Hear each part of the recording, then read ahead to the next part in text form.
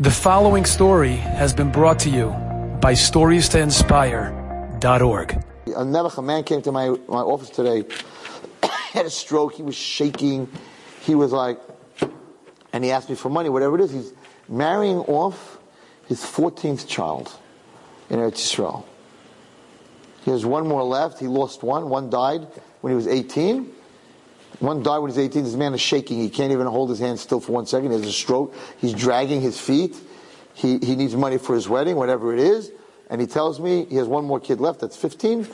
And he says to me, I have everything.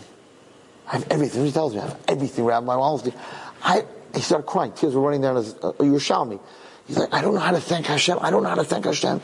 He said, this is what he said to me. I have 13 kids married, and none of them came back. I didn't know what he was talking about. I was like, what? He was like, right. And the first time he said, I'm like, no, that's not good. And no one came back to your house, right? So I said, what's made the rest? He goes, no, Baruch Hashem, they're living. And he says, and they all have children, and their children are all from. And he says, and he started crying like a baby.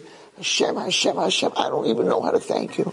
He says, the only thing I'm worried about is that my 18-year-old boy, when he died, he was so special. He was born sick.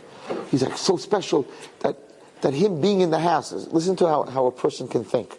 Him being in the house was the aura of my house. It was the protection that nothing could harm the house, because I had a Heilige Neshama, because he was a sick child. I don't know if it was Down syndrome, whatever it was. I think it was Down syndrome. So that Neshama was protecting my house. Not, oh my God, you gave me a kid that's disabled, that's Down syndrome, that, he's not well. Oh my God, you know what you did to me? He was the other way around. He was like, the only thing I'm worried about is that special child is not in my house anymore, because he protected us all. It's like, wow.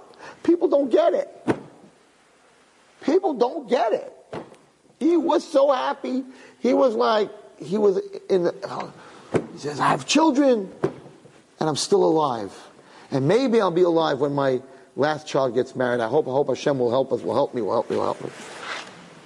So, imagine he has a kid that was sick that died, and instead of having kindness to Hashem, he's like, he was my protection. Hashem gave me a holy soul. How many people think that way? Like they get a kid that's very sick, and they're thinking, wow, you put something in my house that's going to protect us all. It's like crazy. That happened today. That's for you guys. Yesterday was the werewolf. That was for Tuesday night share. This guy came to my office today. It was Wednesday. That's for you girls to hear. What I just told you, Hashem said to you, because he came today to my... How you look at things. I was sitting there. I was like, I'm so small. I was so small. If I had a child like that, I'd have tinnitus. Why? What? Where? How could you do this to me? This guy's saying, thank you for giving me for 18 years. I'm nervous. He's not there anymore. Who's going to protect me? Like, I was sitting there. I was like, whoa. And the man's shaking the whole time. He had a stroke. He could hardly get into my office. And this man is like, my daughter's getting married with Chodesh Adar. He's like in heaven. Doesn't have a penny. Not a crumb. Poor. I know him for a long time. Poor people. He is happier than all of us. Seriously. The way he looks at life, and crying, a man crying, tears and tears.